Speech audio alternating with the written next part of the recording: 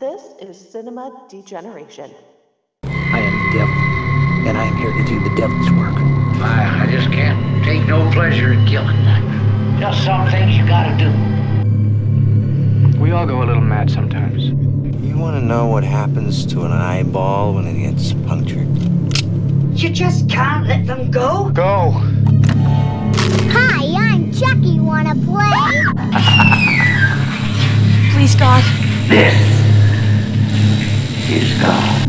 The dead will walk the earth. I'm just gonna bash your brains. And your suffering will be legendary, even in hell. It's alive! It's alive! It's alive! They all flow down here. They're coming to get you, Barbara.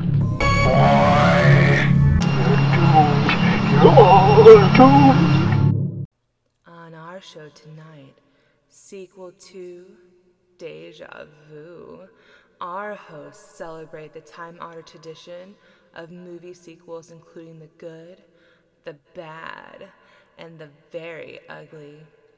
From diabolical killers who won't stay in the grave, to science fiction epics whose stories cannot be contained to a single chapter, and so much more. Join us for the tales you love, and some that you won't believe got made in the first place. He was the first superhero from New Jersey. He came to Tromaville and single-handedly wiped out crime, corruption, and chemical waste. The name's Avenger. The toxic Avenger. How are you? Holy shit!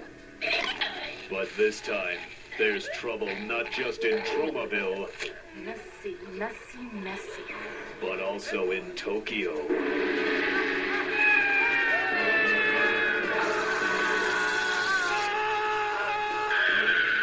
And there's only one brave soul who can stop the forces of evil. No. I am history. There's only one hideously deformed creature of superhuman size and strength, and he's back. Don't worry, sir. I'm the toxic Avenger. He's a fighter. He's a thinker. He's a lover. And when he returns, criminals won't have a leg to stand on. People will be dancing in the streets in The Toxic Avenger, Part 2. No problem.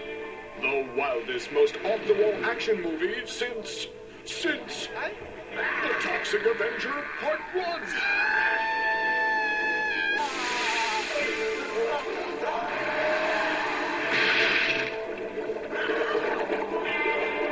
He's coming soon.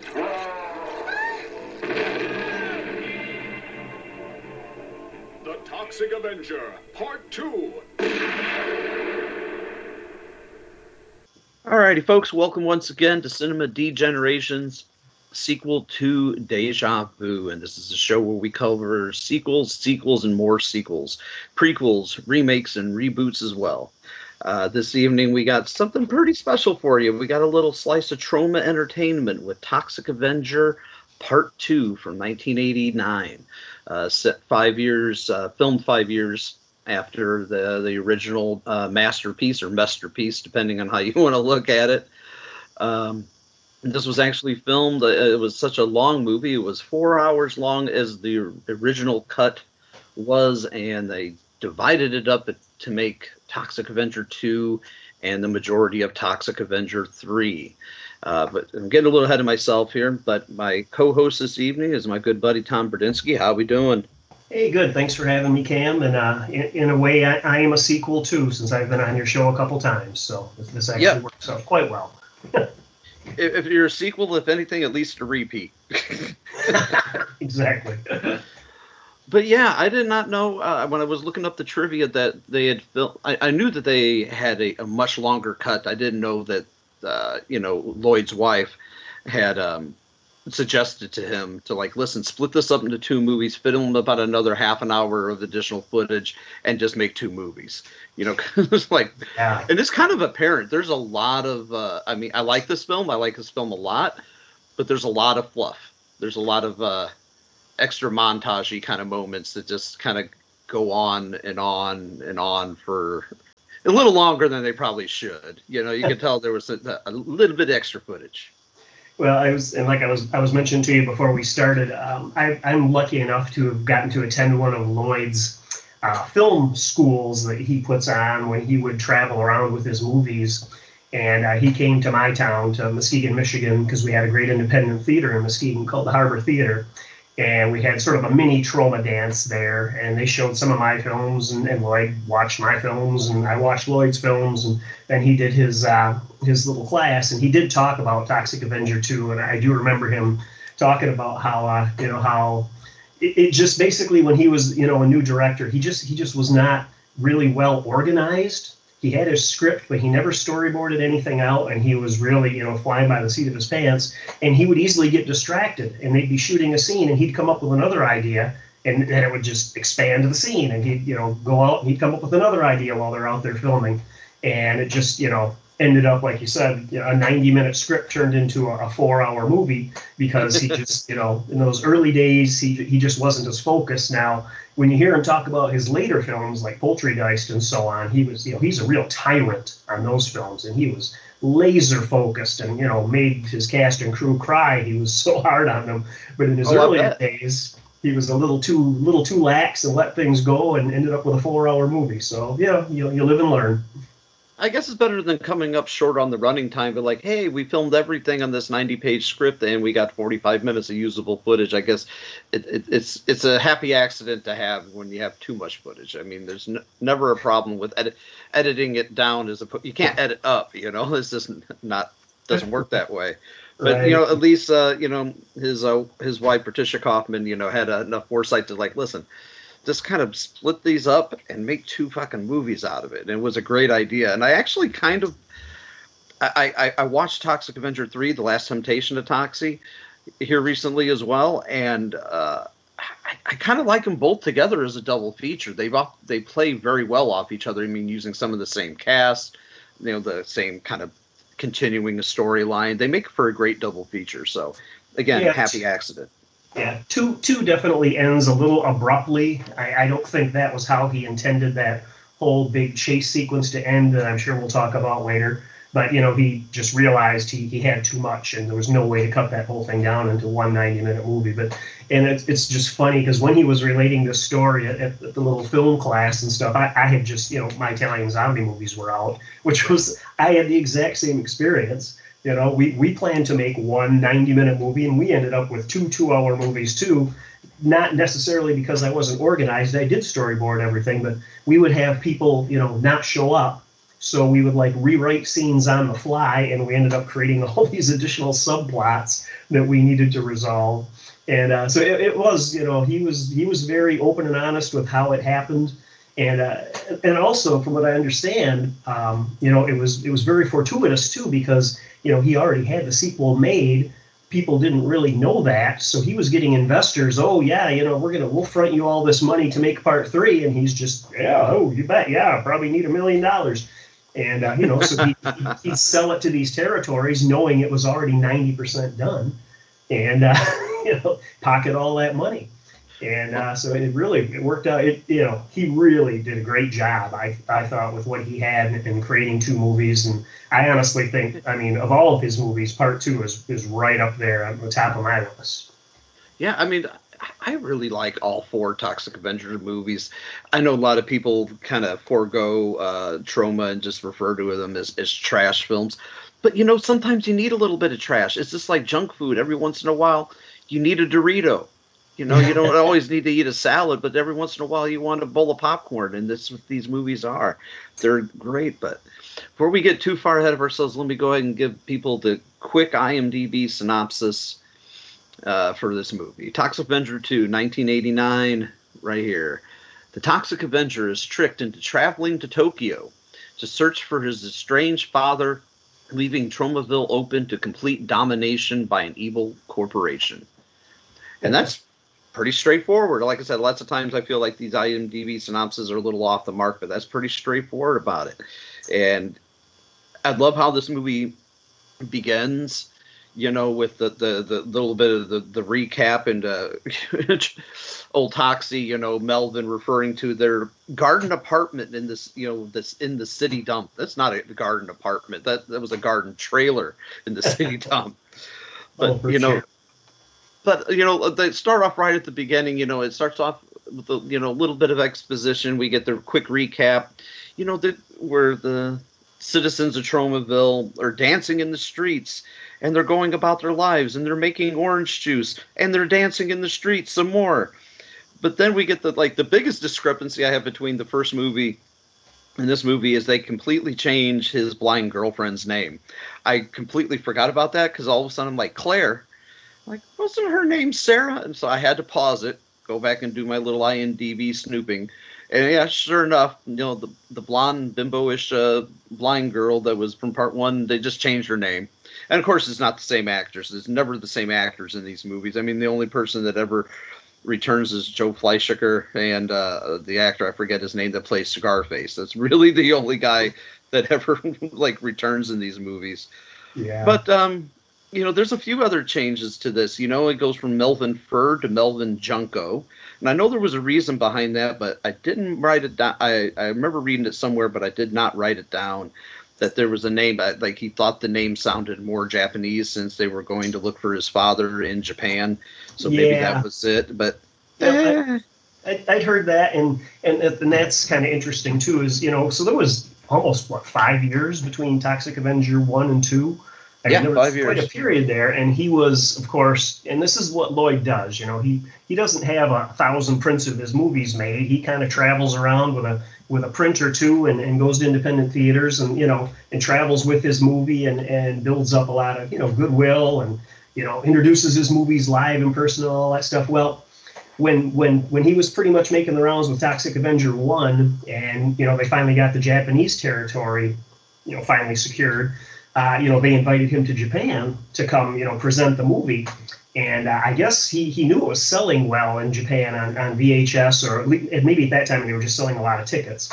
And, you know, he went there and he really had no idea how popular Toxie was. And they had a whole other name for him and all this other stuff. But he was kind of floored by it. And he really, you know, at that time, you know, hadn't really even thought about doing a sequel. And it just sort of occurred to him, you know, when he was there, he would suddenly get ideas while he was in Japan, you know, how they could bring a sequel to Japan. So it was all sort of coming together to him. But I'll be honest with you, when I watched this movie, you know, just having met Lloyd a few times and, you know, knowing kind of how he is, I felt like he probably went to Japan basically just to make a trip there. And, you know, and just, you know, thought, hey, I can get a trip to Japan out of this. We'll just like shoot some scenes for Toxic Avenger in Japan. And really, you know, nothing's further from the truth. It really was very well thought out, you know, to bring the character to Japan and all this stuff. But the first time I saw it, I just thought, geez, this guy, he just wanted to go to Japan and have a vacation. Because he left all his main characters. He wanted to pay for a vacation. He's like, okay, if I get the investors to pay for 2 weeks in Japan, I'll do it, right? And he only brought one actor with him. You know, he left all the other actors back in Tromaville. He brought his, you know, one of his 3 Toxies with him out there to do the Japanese scenes, and the rest was all Japanese crew and Japanese cast. And I guess from what I heard, they all pretty much worked for free, just because they loved Toxic Avenger and all wanted to be a part of it. So, you know, great deal regardless of how he swung it. I don't know how long he was there or anything, but certainly, you know, added a level of, you know, kind of just quality to the film, having it, you know, really take place in Japan and, you know, the little fictional Tromaville. It was quite cool. Yeah, I remember reading a bit of that backstory, but you said there were 3 Toxies for this movie. There was I know there was Ron Fazio. Yep. John Altamura. Who was the third? They fired John, and Pericles. I heard that, yeah. Pericles, the special effects guy. That's right. He did. He did a few scenes. Mr. Redneck Zombies. Yep, the Redneck Zombie special effects guy, director. Yep, and also, I guess technically there were 4, because Michael Hers. I always want to say Ron Mackey. Sorry, inside joke there. Michael Hers plays Toxie when he's driving the hovercraft, because I don't know if they just didn't want anybody else to drive it, but I guess Michael Hers got dressed up, and that's like one of his few film appearances. He's driving the hovercraft. Yeah, because he never really made many appearances in front of the camera. No, that's not Michael's forte. And this was his last directing credit, too. This was the last one. He and Lloyd would do them together, and then this was the one where Michael just decided, I just want to be the business guy, I guess. And, Lloyd, they used to share, the duties. And Lloyd kind of got to be more the front man, and Michael kind of went back into the back. But yeah, when I looked really closely to see if I could tell if that was, Michael driving it or not, if he looked any different, but they were such distant shots, you couldn't tell. And maybe it's more evident. I know you and I saw different versions. I saw the director's cut. I saw the regular R-rated version myself. You and I might be talking about I might talk about some scenes you haven't seen. I'm assuming you did see the hovercraft? Yeah, I did see the hovercraft. All right. If you watch it again, maybe take a close look and see if you can tell. But so I guess technically that would make 4. Yeah, but the main guy, didn't Ron Fazio? He also did the voice too, as well. I thought so. Yep, after they fired John, because I remember reading somewhere that might have been on Wikipedia, or maybe it might have even been in Lloyd's book, because I do have his book, that he was quite the amount of trouble on set. So, which is sad, but it happens. It happens. But this movie kind of boasts the first movie ever appearance of Michael J. White, who was Spawn, among other things, in dozens, hundreds of, kickboxing, fighting movies, mixed martial arts type stuff. He was one of the henchmen. He actually plays 2 different henchmen in this movie. He plays one henchman that's all kind of dressed up like a ninja, and then a henchman later on that looks like he's Mr. White from Reservoir Dogs.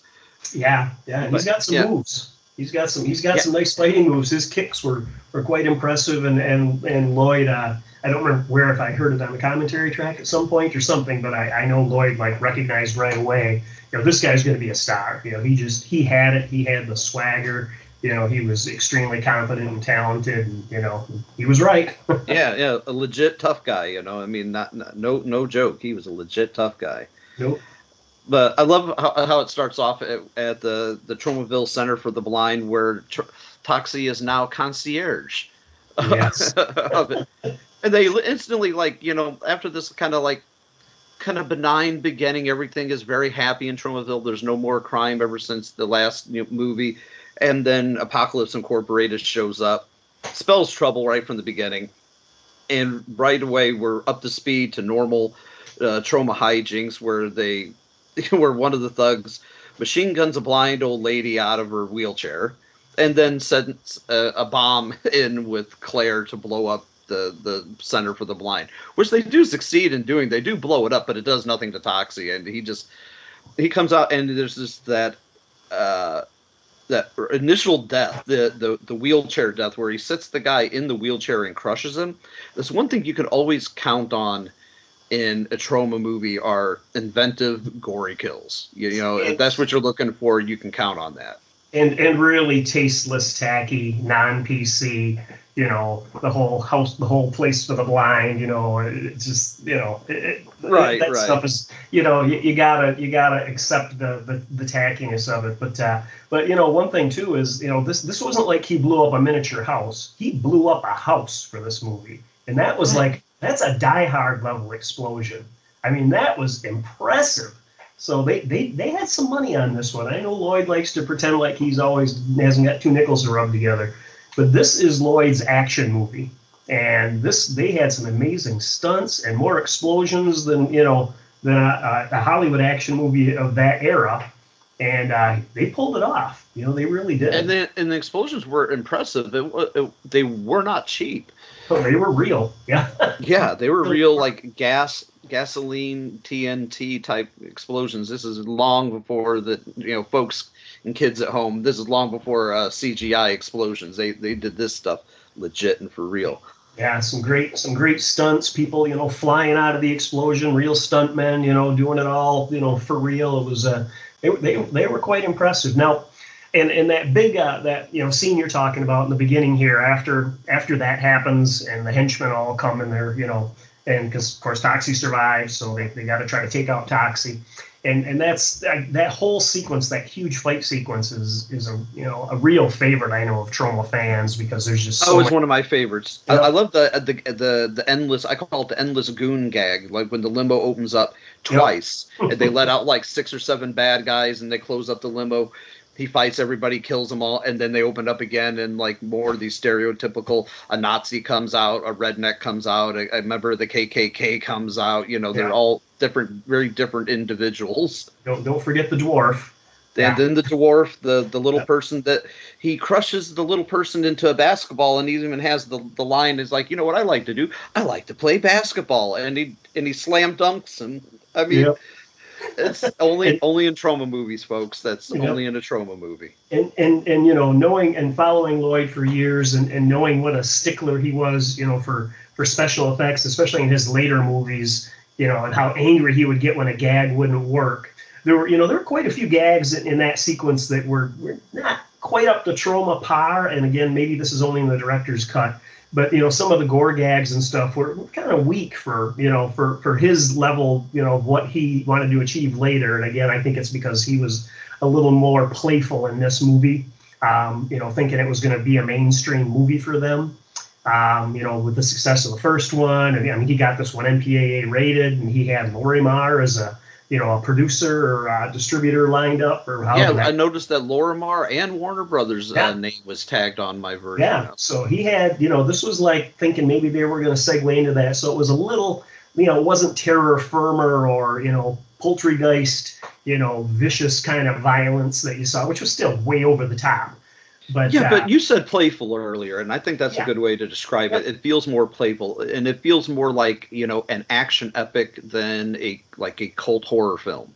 Yep, and I think that's probably why a lot of people kind of just compared to the first one. I think a lot of people were disappointed. The first one was more, it was over the top and it was gritty, but it was more horrible and gory and gross. And this one was more of an action superhero, more fun and playful. Now I liked it better than the first one, honestly. But I know a lot of people just kind of had a different opinion. And I think this first scene kind of set you up for what was going to, come through the rest of the movie. It's going to be action. It's going to be, over the top. It's going to be playful, and it's going to get it's going to get pretty loose. We're going to have some pretty loose plotting here and some pretty loose subplotting, which I'm sure. Oh yeah. Now, I want to segue into something here real quick.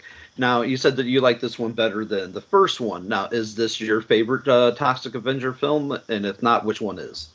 That's like the difference between, 9.5 and 10. I mean, I really enjoy all of them. But probably this is probably my favorite, just by a hair. I think this is my favorite one of the whole group. Probably one reason it's my favorite, too, is because I'm a huge fan of Lisa Gay, who plays Malfair, the evil villainess in this one, and I could look at her all day. So that's a good enough reason for me. Now my favorite is part 4, and I know a lot of people don't like part 4. It's kind of the black sheep of the family. Nobody tends to list that as their favorite. I just think it's so crazy and so over the top. They pull out every move and every trick in the book, throw everything, but not everything but the kitchen sink, but everything including the kitchen sink in it. Yeah. I think he got better as a director. He kept getting better with every film, and I think from a filmmaking and a creative standpoint, that one's probably at the top. This one, to me, I think it's the pacing. I think it's just the somewhat lightheartedness of it. And I'm a hardcore gore guy. I mean, I love horror movies, but this was just such a neat little change of pace, and the stunts and the action scenes were so well done. I mean, I really was just knowing that Lloyd is not a huge Hollywood production with 30 cameras capturing every action scene like a Die Hard or a Spielberg film. They pulled this off with one camera. I mean, to me, that was it's really amazing. Right. And it's even, considering that they used a lot of the footage for part 3, this one is choreographed so well with all the action sequences. Mm-hmm. Now I'm going to jump ahead a little bit, but the end car chase. you know, with the taxi cab and the Dark Rider. Incredible. There's some dangerous stunts in that. Some people just ducking out of the way in the last, you know what I mean, the last couple of moments and stuff. You know, I mean, some people that are getting away with barely with their lives hardly intact. I mean, it was insane. I think it was the stunt coordinator who is, I think he's the guy that's putting out that, you know, that little sawhorse out in the street with the light on it, you know, and the motorcycle guy goes by him first, and he has to roll out of the way, and then the cab goes right past him. I mean, that was a freaking dangerous stunt. And one little miscalculation, and we would have had a pancaked stunt coordinator. Yeah. I mean, and there were a lot of stunts like that, like you said. And again, it was just very well choreographed. Those scenes were well shot. And you know, you don't get a lot of extra chances when you're blowing up cars like that with one camera. And just, no, there are no second chances. No. And I thought I was, you know, I could see why he had a lot of fun making this one and why it ended up being 4 hours long, because they just, you know, he had the crew and he had the talent with the cast and the stunt coordinators and the effects people to, you know, to really pull some great stuff off. Yeah, it's a great film. But yeah, like I said before, it plays off very well as a great double feature. You know, it's got such a nice recap for part one. Not that I would ever suggest foregoing part one and not watching it, but if you just had, you know, you wanted to have a good double feature kind of night, you know, and do 2 movies back to back, 2 and 3 work very, very well together. Yeah. It had a body count of 66. Now, 66 body count. That's low. And I think I did a little studying, and the third movie had like 8 or 9. So they used all their kill. They used their kill count for this movie big time. The pendulum swung very heavily in this movie's favor with the body count. I wonder who counted that, because with all those blind people that got blown up in the first scene, it has to be higher than 66. And it's approximate, probably. Yeah. Of course, maybe all those people didn't die that Toxie was, you know, beating up and tearing apart and everything. Maybe that's why. But yeah, I'm not sure who came up with that number. I would think it'd be at least twice that. Right. Yeah, you know, maybe some of them they just count as getting the shit knocked out of them, but you know, who knows? Yep. But the gist of this movie is about Apocalypse Incorporated, run by the chairman, Rick Collins, who plays a great villain. He's got a great look, a great cadence to his voice. He's a good archetype kind of like, you know, villain that's like, he seems like he would be very much at home like in a James Bond film. Oh, yeah, definitely. He's good, but I thought Lisa Gay overshadowed him a little bit, kind of as his mouthpiece, as the, you know, the one. She's kind of like the devil's advocate. Yeah, she's the one who's putting all the plans in motion. He's kind of the, you know, he's the emperor, but she's kind of the Darth Vader, you know, making everything happen, at least in the first one. That's a good correlation there. That's a good way to describe him. Yeah, that's good. Yeah, and she wasn't in a lot of movies, maybe, I don't know, 3 or 4 movies, and I think 3 of them were Troma. But I always have just thought she should have been doing a lot more. She's got just a great, perfect for Troma, you know, just a little bit over the top and funny and, you know, attractive, great sense of humor. And she's still out there. I do follow her on Facebook, I have to admit. Maybe I'll try to get her for the show one day. Maybe we would do Toxic Avenger 3. There you go. But Toxie, I love, there's a meta moment in there where they're doing the Toxie recap, and they're like, where they actually make the point like, well, in Toxic Avenger 1 and Real 2, this happened. So they do very much make, you know, a reference like, yeah, we know this is a movie. So it was kind of, I guess the term is meta, is very meta. Yeah. Or fourth wall breaking, which is fine too. For this type of movie, that works. I generally hate that, but for this type of movie, it worked well. Right. You think about it, this was almost, I mean, at least for me, this was a big precursor to like the Deadpool movies and stuff like that. Because again, it's way over the top and fourth wall breaking. And I'm still wondering why Lloyd didn't sue Lucas, because, you know, Lloyd's got the, what did he call them, the Tromatons that give Toxie his power. The Phantom Menace, where they come up with the midichlorians or whatever that give you the force power. Come on, Lloyd, go sue Lucas. You had the idea 10 years before he did. Yeah, well, fucking Lucas. But I like the fact though that Toxie is in a funk in this movie. is an angle I like. You know, he's been seeing a shrink, and Claire tells him, you know, you need to go to the shrink 8 days a week now instead of 7, and that's where Apocalypse Incorporated kind of, they know he's seen a shrink because he's been in a rut. You know, there's no crime to dispose of in town, and they figure out their big plan is, you know, they don't necessarily say right away that they're going to send, you know, Toxie to go find his long lost father, but that's what it ends up being about. But, you know, they say, how are we going to beat him? Technology. And where's the center of technology? Japan. And like, he literally says, Rick Collins does that. The actor Rick Collins is the chairman.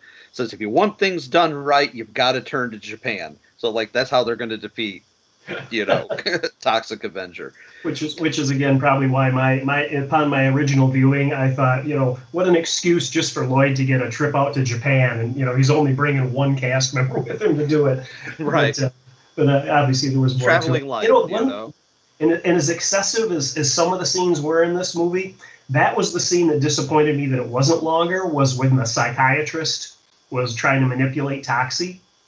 And it was, I mean, it was a sexy scene, and it could have gone way longer, you know? Yeah, there was a lot of scenes that had a lot of things that things kind of dragged on a little bit here and there, but that seemed to go over really quickly.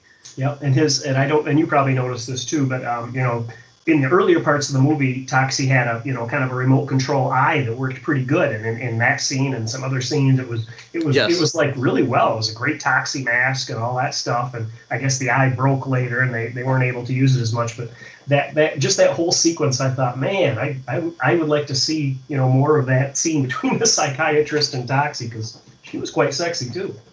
Yes, she was. There's no shortage of sexy women in a Troma movie, you know, or the Tromettes, as they like to call them. There's no shortage of them here. No, he likes very attractive women, and he likes very extreme looking people. You know, just really, really strange looking. You know, just a regular average person, you're not going to see that in a Troma film. They're either going to be drop dead gorgeous, or they're going to have something freakishly unusual about them. Right. Going to make you interested to see them, and that's Tromaville. That's what it is. Yeah, that's what makes them unique. Yep. But Tromaville, they're always at the nexus center of all the trouble. Apocalypse Incorporated, their evil plan is that they want to take out Tromaville. They're an international company, but they want to take out Tromaville so then they can take out New York and then take out the world. Because Tromaville's next to New York, and New York is the nexus center of the world. So that's their big plan. You know, take over Tromaville, take over New York, and take over the world. But I also love the fact that Toxie's dad's name is Big Mac Junko. Yeah. Big Mac. And there's a line that I'm gonna jump ahead here a little bit, because I have to make a reference to this. This is one point that made me just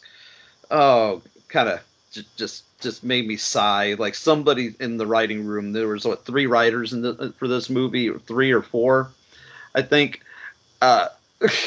Because there was Lloyd, Pericles, and there was at least 1 or 2 other people. Mm-hmm. But the end, when Big Mac Junko says, "I'm like, I am the Big Mac. I am the big cheese. I guess you could say I am the Big Mac with cheese." And I'm like, really? Yeah. Really? And that I was like, groan all the way. That was just, and you know, it's supposed to be kind of our main villain besides, you know, the chairman, and he's making jokes like that and calling Melvin, you know, Toxie Smelvin. It just seemed very, you know, very PG-13. You know, it's like, but to me, you know, to me that's Lloyd New York humor. You know, that's Seinfeld humor. That's so New York. You know, that kind of the puns and that kind of stuff. And he peppers his movies with that, and it's just a different kind of humor, and I think that's the stuff that Lloyd probably thinks is the funniest. Oh, I'm sure he does. I'm sure he does. For me, yeah, it's a groaner.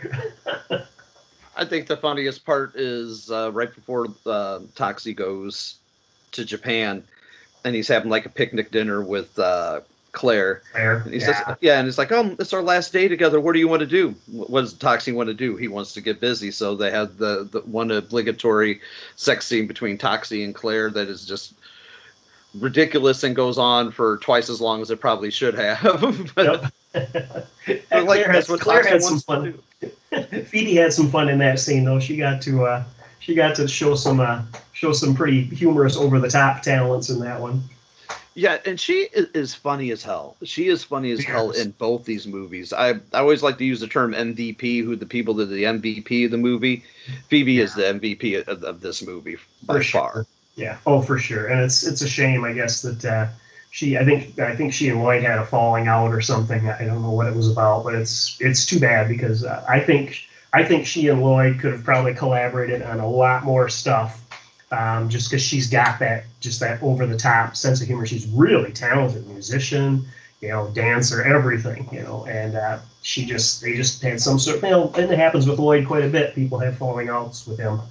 But that's kind of a shame. Now, Lisa Gay and Lloyd are still friends, so I'm still holding out hope that he brings her back for, many more films. No, I think she was, I think Lisa was in the last Return to Nukem High, wasn't she? So I think she kind of came back.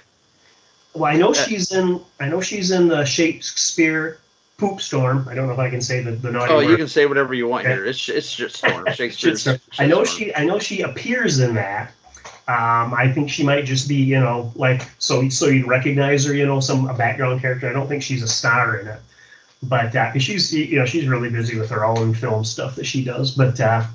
But yeah, it's there's a lot of people that I think Lloyd maybe just he's so manic and he's so creative but I think he's also so he's very headstrong, and I think he just learned, like, after making this movie that became 2 movies, that he really needed to take charge more, and I think that rubs some people wrong, especially creative people. They like to do their own thing. Yeah, they like to kind of do things loose and wild, and he probably runs a very tight ship, I imagine, these days. Oh yeah, especially with the tiny budgets he's working with, and he doesn't feed anybody anything but cheese sandwiches. He's really tight, and he needs to be really efficient to get things done. And hey, it works for him though. He's made some amazing movies. Speaking of tight and efficient, what do you think of Toxie's means of transportation to get to Japan? Once he figures out where to go, he's got to go to Japan. He figures out how he's got to get there. He goes by windsurfing. Absolutely. And because he says, I think it's like in a voiceover, he's like, I chose the most convenient or the most useful, quickest way to get there. I didn't want to use a plane or a boat. He windsurfs. Yep. and of course, those days, the late 80s, that was like, windsurfing was huge. You'd see windsurfers like in every movie. What was that? Was it The Last Shark or one of those? Even though Last Shark. Yeah, bunch of windsurfers getting killed. That was such a big deal then that fit perfectly. And actually, hey, there you go. That's another different Toxie. Another guy played Toxie in that scene. They had to hire an actual windsurfer. So wasn't we up to 5 now? Yeah, probably. We're at least at 4, if not 4, maybe 5. Funny. Oh, but I love how he says, and he decides to enter Japan Godzilla style by the water churning and him exploding up out of the water. I like that. Great scene. Now, this is the one part of the movie that the one point I'll probably come down on it just a little bit. I think it slows down a bit. It slows down a bit to a crawl when he initially gets to Japan. Him kind of being the fish out of water, looking around for his father. I feel like they could have sped that up a little bit. There was just a lot and I know what they were trying to do. They were trying to use every landmark, every great building, every great location they could. Like, hey, where can we put, Toxie next? Oh, let's put him next to this shrine. Let's put him next to this opera house. I think that he did that because of it was for marketing. The Japanese people loved Toxic Avenger, and he wanted to give them, Toxie in Japan. So he wanted to, have Toxie at all these, little landmarks, or at least places that Lloyd thought were landmarks. And I think that most of those sequences were just because, hey, they loved the first one. I'm gonna sell even more of them here with the second one because I'm gonna do all these scenes here. And he, I remember him, saying that just the Japanese crew was just so efficient and so good and just, so much fun to work with, that I think he just, really, and again, as organized as he was, he just started winging it out there. Yeah, I'll agree with you. I mean, it was kind of, it was a point in the movie that, you know, maybe could have been moved a little bit faster, but at the same time, I think I see why he did it. And it was such a contrast to Tromaville. You know, I think he wanted to set up that whole other location, and he just had, you know, very game actors, and a lot of those actors were pretty big, you know, famous Japanese actors who'd been in a lot of movies. That the bad guy there, Big Mac Bunko or whatever, you know, he was played in a lot of those Japanese gangster movies back in the day. And that, I know that television guy who was interviewing everybody, he was a big personality in Japan. So, yeah, I think he just, hey, you know, I got these guys. It's going to help me sell the movie. Let's do it. Right, yeah. I mean, you got it. You're there. You might as well use it. Yep. Like I said, it's not a real negative to the movie. It just slows it down a little bit. But other than that, you know, I mean, it's still pretty good. I love when Toxie's Tromatons start tingling, because as they tingle like Spidey senses, they tingle in the presence of evil. Yep. And he takes that the street vendor that had the I forgot what the name of it was, but it was a press that he used to make these fish-shaped snacks, and he presses the guy's nose into the fish. It's a dumb gag. I mean, let's face it, it's a dumb gag, but it is so good, and it looks so good. The effect is best special effect in the movie, and that was all Japanese crew again. You know, they had their own people, and it's fun when you look at the cast. I mean, not the cast, but when you look at the credits at the end of the movie, it's like watching a Marvel movie. He had so many people involved in this movie, you know, 2 complete crews. And you watch his later movies, and he's never had that since. But he certainly made good use of it. And yeah, that's an extremely memorable scene. I love the following scene, too, when he turns the guy into basically a big bowl of ramen. Yeah. You can always count on ridiculous effects and ridiculous death scenes. Oh, yeah. In a Troma movie, and especially in a Toxie movie. And this movie there's no shortage of them in this movie. And I do think, Cam, probably a lot of the really gory scenes in Japan. Did you have many of those in your version? Because the version I have is not very gory. The gore and the blood is very, very minimal. So yeah, I missed out on a lot of that. Big spoiler alert. So that the Big Mac Bunko, the big bad guy, he gets filleted. And it is just a gruesome scene. The guy he's just chopping him apart. He chops his legs up, he chops his arms off, and it's an incredibly gross scene that apparently Lloyd was saying on the director's cut version. You know, I think this is the first time anyone's seen this. It's like, yeah, and it was, you know, all the Japanese. Well, like they do chop up Big Mac, you know, quite a bit in the version I saw, but it's all like, a lot of it happens off camera, you know. This is really quick cuts. Yep. No, you get the close-ups. It's something else. Now, I've got the director's cut of part 1 and part 4. You know, we talked about this off the air, you know, before the show. I have never seen uncut part 2 and part 3. Never. Yep. I need to. I need that in my life. Yeah, I think it's only available in that box set that he came out with. I want to say in 2005 or something, and. I mean, when he came to my town, and I had him sign it and all that stuff. And I do remember him telling me about that. Like, this is the only way you can see this version. He was really hyping it up, and I kind of didn't really remember it until, you know, you and I talked about doing this movie. And then I was actually very glad I had it, because I liked it before, but with these added gore scenes, you know, they add a nice amount of. It feels more like a Troma movie, you know. Right. It's got that over the top gore. That's not painful, you know. It's not played for agony. It's just played to gross you out, and he does plenty of that. Yes, he does.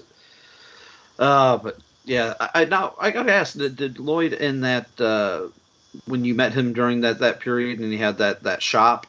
Did he ever say like what was the most difficult part about filming in Japan as opposed to filming in America?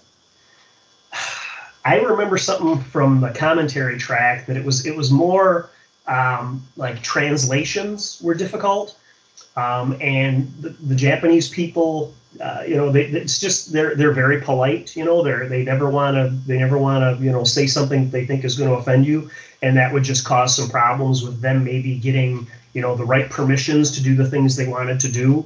And rather than just tell him, you know, Lloyd, you can't do this, they would just kind of stall and like not do it. And then he'd later figure out, oh, I can't do this, is what you're saying, you know. So it's kind of just a cultural thing. They were so in awe of Lloyd, I think, that, you know, they wanted to do whatever he said, and when they couldn't do it, you know, they just, you know, wouldn't come out and say, hey, we can't do that. They just, you know, wouldn't do it. I think from what I remember, like some of that stuff in the bathhouse was like taboo. Like, you can't film in a bathhouse, and not only can you not film in a bathhouse, but you can't trash the you can't trash the tub in the bathhouse. So there was I think a lot of different things like that. But you know, it was just you know, different cultures, and I just think that they were so in awe of Lloyd, you know, because they just love Toxic Avenger so much, and that's all I could kind of remember. But yeah, again, like I think my favorite death scene, besides the one at the beginning with the wheelchair, because it's just a great gag. But, you know, when he turns the guy basically to a great big bowl of ramen, you know, in the bathhouse, it's just great. When he goes adding in rice and adding in noodles and vegetables and soy sauce and just like he's cooking it up. I mean, it was really, it's just a great gag. So let me ask you too, did you have the two decapitated guys dancing around in your version? Yes. Okay. Yes, it did have that. That was a scene that I thought was quite well done and quite amusing. So I'm glad that scene was in there at least. But that was very memorable to me. There's so many memorable scenes that are Troma, but even more so just the action, especially those chase scenes at the end are just unbelievable. Yeah, the chase scenes are just, you know, it's amazing to me the risk that they were willing to take on such a low budget film. You know, I mean, probably you're very high budget for Lloyd at the time, but you know, the risks that they were willing to take, I commend them on that, because I've taken some risks myself on with some stunts on set. I would not have put myself at risk for a lot of this shit. Like, no, not going to do it. Just let somebody else do it. Get a stunt double. For sure. Yeah, they had a very game cast and crew, both U.S. and in Japan, and it showed. And it's just great when you can, you know, harvest that kind of energy, which I think he does in almost all of his movies. For me, there's a great kinetic kind of energy in all of Lloyd's movies. There's never really a dull moment. Nope. his own manic energy carries over. I love that they kind of have Toxie with a sidekick in this one. You know, the girl that he saves from being mugged, Masami. Yeah, she was cute. Yeah, and she was funny. She was very funny. She played off well with Toxie, you know, and it's like not like she's not like a love interest or nothing like that, because, you know, I like the fact that Toxie, you know, remains faithful to Claire. You know, there's never any kind of hanky panky going on or anything like that. She's just happens to be, you know, become, you know, his interpreter, kind of shows him around, helps him find his father. Yeah, you know, and we're away from Tromaville for probably a good 25-30 minutes in this chunk of the movie before we get back to Tromaville. And surprise, Apocalypse Incorporated is taking over everything and turning it into Apocalypseville. Yep. You know, and like, not a big surprise. When I say surprise, I mean that with every ounce of sarcasm in my being. That's right. Well, they got Toxie off the continent, so that was their time to go in and do all the evil things that a company named Apocalypse Incorporated is going to do, and those are always, you know, typical Lloyd scenes, you know, where you've got, you know, just the crowds of protesters and the cruel people shooting everybody down, and, you know, all the gross running people, blatantly murdering and running over peaceful protesters and horses. Yeah. Then you got then you have the weird the crap addicts. Instead of being crack addicts, they're smoking crap. Yep. I love it. No explanation for that. They're just crap addicts. It's like you're just supposed to buy it and move along. Yep. And this is the best part, like, I think, at least best exchange, is when the chairman, I think it's the chairman that quotes Shakespeare. He says something to the little old lady that's like, "Where are we supposed to go? This is, you know, our home." And he quotes something from Shakespeare, and he like, "That's Shakespeare." She's like, "Yeah, well, fuck you. That's David Mamet." Yep. It's, you know, it's just so simple, but it was just the wry sense of humor about it.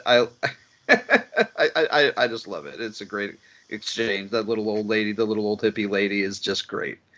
I don't think Lloyd gets enough credit for really, the amount of, political and social satire that is in his movies. The over the top stuff just shines so much that I think you kind of miss some of the little, little politics, the little, some of his little environmental stuff that he throws into his movies, and the like you said, the Shakespeare, the stuff that he's not afraid to parody a little bit, but generally he's kind of letting you in on his his social angle and some of his political views, and he's pretty subtle with that stuff when you compare to how over the top he is with everything else. But I think that's when he's at his best, when you get both of those things in a movie, and then you get a little bit of that New York humor too, with the old couple and the which is coming up obviously.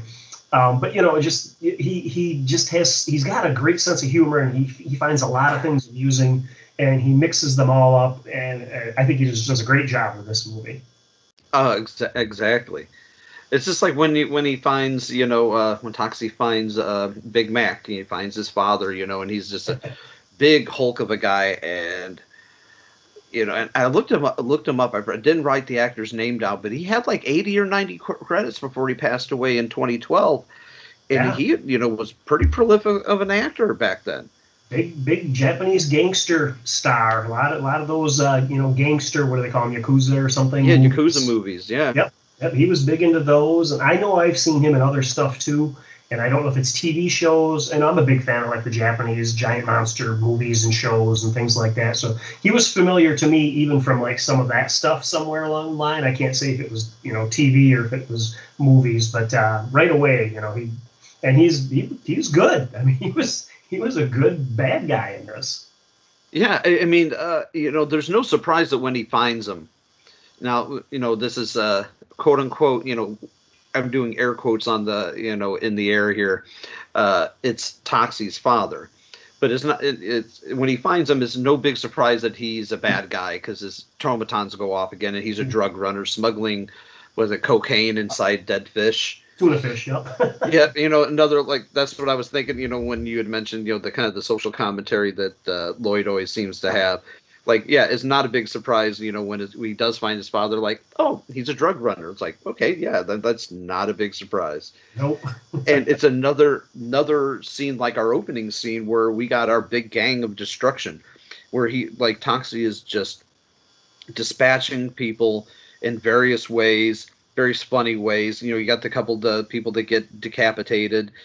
Then he carves the fish boy. I forgot what the name of the character was, but he was one of the experiments with the anti-traumatons that they were going to use against Toxie, and it was just a guy with a fish head that spits. I don't know what it was that he was supposed to be spitting all over him, but probably don't want to know. But when he just carves him up, and he's just a plate of sushi when he's done.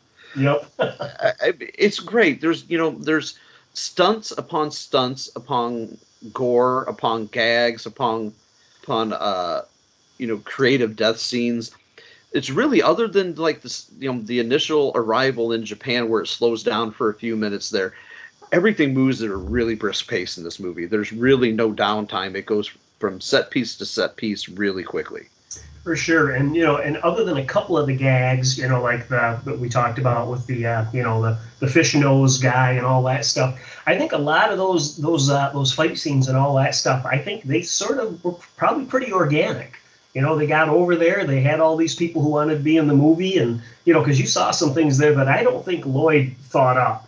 Some of the unusual characters that Toxie was encountering, the Kabuki Man and all that stuff. But in fact, I do remember him saying that this was the inspiration for Kabuki Man, when they had these Kabuki characters, fighting Toxie and so on. Yeah, it's so obvious that that's where they got the inspiration from. Big time. So I'm sure Lloyd didn't think that up before he got there, So I mean, it was organic, but again, with the extremely talented Japanese crew and stunt coordinators and so on that they had there, and fight coordinators, it really went off well. Now, you said, we got our Toxie versus Big Mac, his dad. Yep. You know, they fight, and he basically, you know, he turns from looking like a Yakuza guy to looking like a sumo wrestler. Yeah. And they have their big fight and whatnot. Now, we know, like, he gets tossed in front of the sushi chef, and the sushi chef is just kind of blindly chopping, cutting off his legs and his feet and his fingers and whatnot. Now, you said that scene in the uncut version is very different, right? It's very long. Yeah, it's much gorier. And I don't know if in your version or not, but the sushi guy is distracted by this naked villainess. Yes. Yeah, so he's just staring at her, and she's definitely something to stare at. And that scene goes on for a really long time, and the gore effects are really impressive. I mean, you know, what can I say? You know, and you're cutting an arm and a leg off, and just the amount of meat and blood and everything else. It was really well done. And I think that, you know, it's, again, I don't think that's in every version. I think they were trying so hard to get a nice R rating, you know, out of the MPAA, and anything that they were asked to cut out, I think they ended up just cutting out, because thinking maybe this could make the jump to a mainstream.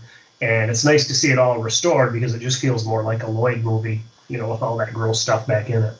Well, I mean, it wasn't too long after this that they ended up doing the Toxic Crusaders cartoon. Right. That was very shortly after, within a year or two after this, I think. Yeah, which obviously marketed to kids. So I think they were definitely trying to go that way and see how far they could get. And they got a ways into it, because there was Toxie cartoons, there was Toxie action figures, there was even Marvel even put out a couple issues of a Toxic Avenger comic book. You know, I mean, strangely enough, they got about as far as I think anybody as low budget, as independent as Lloyd and people like Lloyd could probably get, you know, mainstream wise. I mean. Yeah, and I think, you know, Lloyd I don't think is a real patient guy. And I think, you know, and I know he kind of put out part 3 pretty quickly after part 2, because obviously most of it was shot. And he might have sabotaged himself there. You know, if he kept things going, maybe along the route it was going, maybe he could have gotten a deal sooner, you know, with a Marvel or somebody to take this, you know, to the next level and make him a lot of money.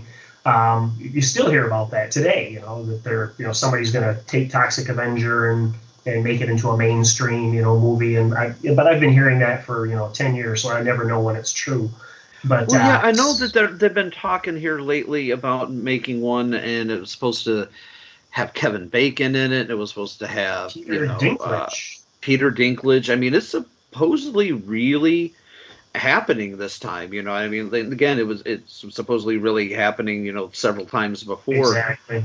Yeah. But I mean, like, when you're talking people like, it was Elijah Wood. That was the other name I was thinking. It was Elijah. Yeah, he's the villain. Was Kevin Bacon and Peter? Yeah. Yeah, I don't know. If that happens, I'm there. I'm there for it. I'll wait till I see, you know, some actual footage before I pass judgment. You know, because I'm all there for it, but I'm not like really, really excited for it, because I just don't know. Yeah. You know, you know me. I'm a little bit anti-remake, but I try to save my judgment for when I see footage and I see a trailer. So yeah, I'll let it go. Yeah, and you know, and of course we're doing your series here on sequels, and a lot of times I'm anti the whole idea of it, but then when I see it, I'm very good with it. And that's exactly what this is. I love the Toxic Avengers that I have right now. I don't need another one. I'd love it if Lloyd would make another one, but I don't need somebody else to make one. But you know what? I'm going to check it out. If they do it, I'm going to give it a fair shake. But you know, if it's a Hollywood mainstream Toxie, it's not going to be the gross out fun that we had in these 4 for sure. No, it will not be of that kind of caliber. It'll be a completely different Toxie. But, you know, like I said, I will reserve judgment until I actually see some footage. But they've been talking about doing, you know, a big budget, you know, studio Toxie movie for over 20 years now, off and on. So, yeah, it was kind of like when Ash vs. Evil Dead was announced. I was like, you know, I never usually, you know, never say never, but I was saying never then. Like, I wasn't going to believe that until it happened. And it did happen eventually. So it did. Stranger things have occurred. Yep, correct. Oh, gosh. Well, you know, we're almost towards the end of the movie logistically, you know, here, you know, after Toxie beats his dad, you know, he gets infected, I guess you could say, or he gets hit by the vial of anti-traumatons, makes him sick. And they got a little bit of a it's a short and sweet sequence where Masami takes him to a sumo house and they nurse him back to health. And you kind of think, like, at least like the first time I watched this, I remember watching this, I was like probably way too young. I was like 13, 14 years old when I watched this. I thought, wow, this is a short movie. This is where it's going to end. No, we still got another 25, 30 minutes of movie here. Yep. Tromaville's getting royally fucked up by Apocalypse Incorporated. Claire, who we pretty much have forgotten about for the last, 40 minutes of the movie, they haven't showed her really at all, is getting attacked by a female gang. And, and they basically, realize that they can't, once Toxie comes back, he saves Claire. He beats the female gang, and then your favorite, Lisa Gay, gets Claire knees her in the crotch, and she reacts pretty much like a man would, which I thought was like pretty funny. It was almost like slap your knee hilarious. Oh yeah, that was a funny scene, and it was to me it was very reminiscent of like those old big time wrestler moves. She picks her up and spins her around, and and Lisa Gay. Yeah, the helicopter spin. Yeah, I mean she's a slight little thing, but Phoebe's no giant either, so Phoebe's pretty darn strong for her size to be able to do that, and then throws her down, and I'll admit I was hoping for more in that scene as far as the two of them on the bed, but it was the ending that old Mel Fair deserved. Yeah, it's not the ending that we might have wanted, but it's what we got, right? Yep. And then she came back for the next one, so it's all good. She did come back for the next one. That is correct. And this is the point where, the chairman and whatnot decide if they can't own Tromaville, they're going to destroy it. So this is also the one other point that's kind of just a weird, kind of off-kilter moment of the movie. This is the part we were alluding to at the beginning of the show that kind of plays off a little weird, and the timing is a little off, and it just seems to be over like way too quickly, and they just call in this character the Dark Rider, and they don't really have any build up to him. It's just like all of a sudden, like the Dark Rider is just this new character that Toxie's supposed to fight. That's we're an hour and 15 minutes into a 95-minute movie, and all of a sudden here's your main nemesis. It's like, okay. I mean, it was still it's a great sequence, and it's one of the like better choreographed action sequences in any Troma film. Well, and it cracks me up that the Dark Rider, and he's got 300 pounds of C4 strapped to him. Where? Right. He's a suicide rider, I guess, and you can, and of course it's obviously that was all inserted later, because this wasn't meant to happen this way. He was just probably, this Dark Rider was just some incidental battle that Toxie had, I'm sure, in the original script.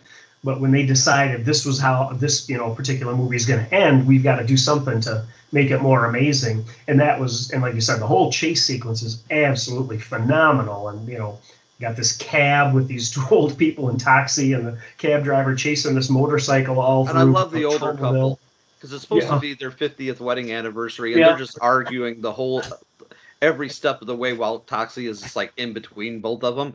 It's great stuff. It was hilarious, and that and just all the things that happened to the cab and other cars and the explosions and just, but it's just so well done. I mean, I'm watching this thinking this isn't a farcical car chase. This is a dangerous, exciting car chase that's accented by the humor of the, like you said, the two old people and Toxie's smart remarks and so on. But I mean, the excitement is real. There's a few times I'm just like, I'd be willing to bet somebody somewhere got hurt. I don't know if there's any information like that out there somewhere, but I couldn't dig any up. But I'd be surprised somebody didn't get hurt doing this, because it seems awfully dangerous. It was, and it wasn't just Lloyd reusing that same old car stunt over and over again. He had some new car stunts for this one, or maybe they were older before he shot that car stunt. I don't know. I think it was before, because wasn't that original car flip that he reused like a half dozen times? Wasn't that in first time in Kabuki Man? Might have been. You're probably right. Which was But I mean, it was just, and some of them, of course, the explosions. I mean, the way the cars are blowing up, yeah, way over the top. But I mean, they're really blowing these things up, and they are huge explosions. It's like, this is really cool stuff. And we can. I really can't say enough good things about that. But as you alluded to, but the end of the whole chase is where it just, it's kind of a shame. Because, you got the guy with the 300 pounds of C4 strapped to him, and somehow, what do? They route him into a garage, and he blows up. It was like, okay, that was supposed to be enough to blow up all of Tromaville, but but it only blew up this one little small warehouse. Yeah, that was disappointing. But I know why, obviously, because this wasn't supposed to be the end of the movie. If it was, Lloyd would have had something bigger planned. But this was what they had to do so that they could, get to the next level. So, and it's that's what they had to do to split the two movies up. And once they realized that they had 2 movies worth of footage on their hands, so they're like, they had to do something. And I understand it now, knowing that that's what ended up happening. I can forgive it. Yep, totally. And they tacked on a little ending, a couple little funny things after that. But I love that it went from like being a car versus a bike to a hovercraft versus a bike. Like the first time I saw the hovercraft, I was like, okay, this is probably the most surprising element of this movie, of a Troma movie, being that there's a fucking hovercraft chase. That I expect something like that out of a Jackie Chan movie, not a Troma movie. Yeah, or Bond. yeah, Bond. Yeah, Bondish. And that was sort of almost like a little afterthought too. You could tell because it really didn't do anything. It was cool. Here goes the hovercraft, and the motorcycle goes one way, and the hovercraft, can't really make the turn because it's a hovercraft. And but it was cool to see it, but it didn't need to be in the movie at all. It didn't really do anything. But it was just typical, I think, of Lloyd. Just had the, hey, look, there's a hovercraft over there. Let's find out if we can use it. I'm sure Lloyd didn't write that scene, but it's like, hey, somebody's got one. Let's put it in. As well as like on sets that we've been on, there's lots of times we've had a happy accident where somebody has a prop or a weapon or an effect or a car, and it's just like, okay, I got to take 5 minutes and write something around this because it's too good to pass up. I mean, if like all of a sudden somebody on set was just like, hey, do you need a hovercraft for your giant rubber monster movie? You'd be like, I didn't know I did until now, but now I do. I absolutely need one. Yeah, right. That's hilarious. But yeah, it just makes it fun. If you're a person who loves the kitchen sink movie, this is right up your alley. This is like any other crazy Troma movie. It's got enough of everything, I think, for any fan. And you did allude to this, that they do tie it up kind of nicely in the end with a couple cutesy things at the end where the real Big Mac shows up. Yeah. Where Big Mac, the real Big Mac, that was Big Mac Bunko that we saw earlier. That was not Big Mac Junko. And this one, as soon as he shows up, it's obvious. Like, even the first time I watched it, I was like, okay, this is going to be like Toxie's real father. And of course, that's what he is. And he's like, I'm back forever. I'm going to stay with you. I'm not leaving ever again, even though he's been gone his entire life. Yep. And this is sort of a happy ending. It ends on a happy note, but, there would be 2 more chapters in Toxie's legacy, not including the cartoon, which would technically be a 3rd chapter. But I love the way it ends, where it says, it fades up and it says the words, the end, and then across the top it says, this is not. This is not. And that's a great shot, too. That shot of Toxie is really well done. Yeah, it's very iconic. The way it's kind of, where it's like silhouetted against that what do they call that? The golden hour kind of sky. Yeah, it looks really, really good. And that movie too. I mean, that was all shot in 35 millimeter. I mean, that was big bucks to put that together. And I thought his director of photography for the most part, did a really good job, and especially over in Japan. I think that those scenes were just perfect. But everything, I think they for not a big budget movie, they really pulled off some neat stuff, and it's always nice to just see something shot in 35. Right. I mean, because Lloyd most of the time shot in 16. Yeah. He didn't always. This is one of the several times that he actually shot in 35, and it shows. It looks very theatrical. I think that was the Lorimar and the Warner, input or whatever, backing, I guess. He knew he could do that, and and just that You know, it was the original was so successful. He had so many pre-sales that, you know, I'm sure he always wanted to shoot in 35. So it just all came together for him in this one, and then ultimately in the next one too, that occurred because of this one. And you know, behind every great man is an even better woman, and you know, kudos to Patricia. It always goes back to a woman named Patricia, doesn't it? In your case, yeah. But yes, it does. You know, but Patricia Kaufman, you know, when she suggested that to him, I think that was probably the best move they could have made, instead of just cutting all that footage down and excising half of their film, which would have been another film altogether. It made sense. It's a great business move. Yeah, think about today though, you know, with Justice League and with all the new ways that you can put movies out and things like that. You know, they got a 6-hour cut of Justice League that, you know, was released during the pandemic but made a lot of money, you know, on HBO Max.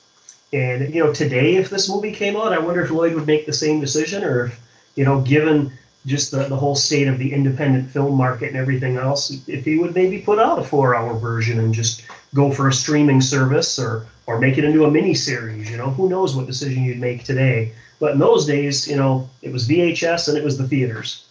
So and it was feature films. There were no web series. You know, there was no, you know, short film market, or anthologies weren't really a big thing. You know, so yeah, and putting out a 4-hour or 6-hour version of a movie would not have flown back in those days.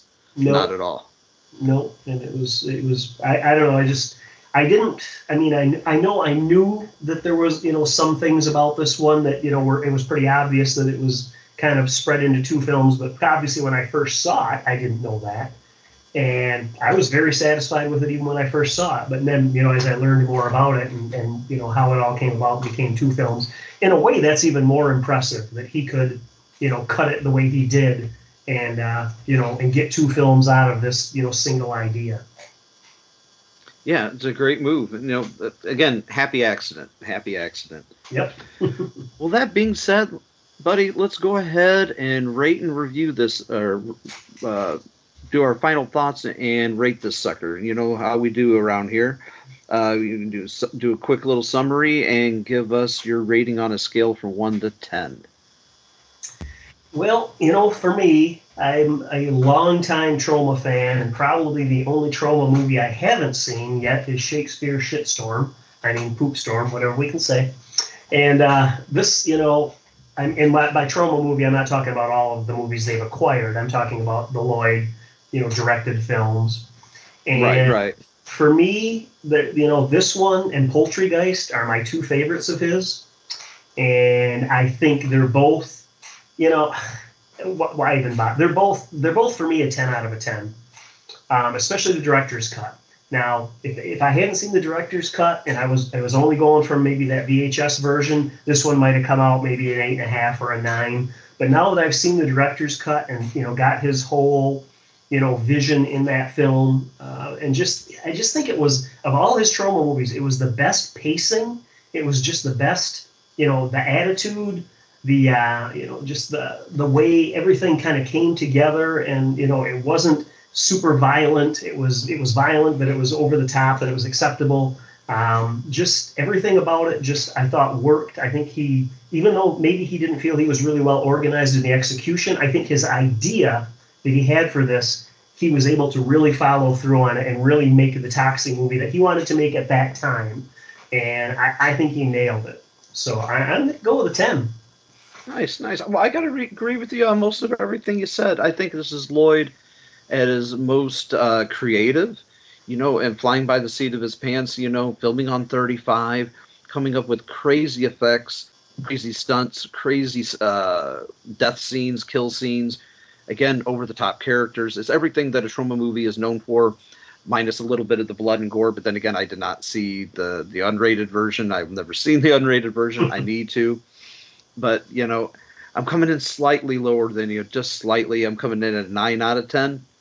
But if I saw that unrated version, I probably, you know, I'd have to see that. If I see that, and I will amend my rating and amend it properly. If it's as good as you say, then I will amend this review and give it a 10 out of 10. You will like it more. I'm sure of that, but it will still have the same flaw that you noted. Where it does, kind of the pace does definitely change a little bit during the Japanese sequences. But I have an affection for Japan. I love the movies that come out of there. For me, that was just perfectly fine. I just enjoyed that regardless of kind of the gear shift that happened there. It was obviously downshifted in terms of just the maniacal pacing.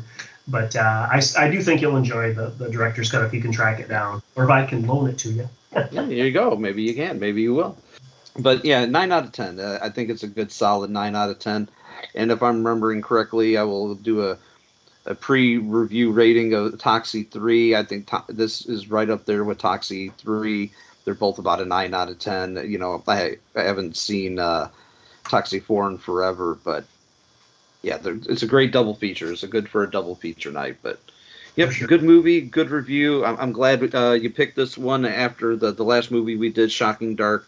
I needed to let you. Well, no, we did Killdozer after that. I'm sorry, we did do Killdozer. So, but yeah, after Shocking Dark, we needed to do something a little bit more, a little bit more substantial. Yeah, we're gonna need another couple more movies to get Shocking Dark completely out of my system. Well, that being said, I think we'll put a pin in this one for the evening. It's been good times, brother. I've enjoyed doing this one. This is the first been doing this show for the 14, 15 months, and this is the first Troma movie we've done. So it's about time. It's been a long time coming. Yeah, there are certain directors that I really enjoy their work, and obviously Lloyd is one of them, and Bruno Mattei, and Lucio, and certain people I get really excited about, talking about their work, and that made it extra fun for me to do this one. You and I obviously had quite a few on our list that we could have done, but I think we picked a real good one. Yeah, yes, we did. And I know a lot of people are probably saying we're nuts, giving a 9 and a 10 to a movie like Toxic Avenger 2. But once you know what world you're dealing with, and when you're dealing with the world that is, Tromaville, you're rating it. We're rating it appropriately, folks, for the world that we're living in. This is not the real world. This is Tromaville. And we are not the MPAA, and we are not mainstream movie lovers. I'm rating this for my own personal enjoyment, and I'm not going to go tell some nerdy neighbor of mine, hey, be sure and watch Toxic Avenger 2, when I know that nerdy neighbor has never watched a horror movie or has any sense of humor whatsoever. This is my rating for people like me who just like these crazy movies. Well, that being said, folks, I think we'll bid you a fond farewell. You have been listening to Sequel 2 Deja Vu. I have been your host, Cameron Scott, and this has been my co-host, Thomas Berdinsky. And we invite you to take another trip down Tromaville Lane. My name is Melvin Junko. I live in a garden apartment in the Tromaville dump. I am the first hideously deformed monster hero of superhuman size and strength to come from New Jersey. They call me the Toxic Avenger.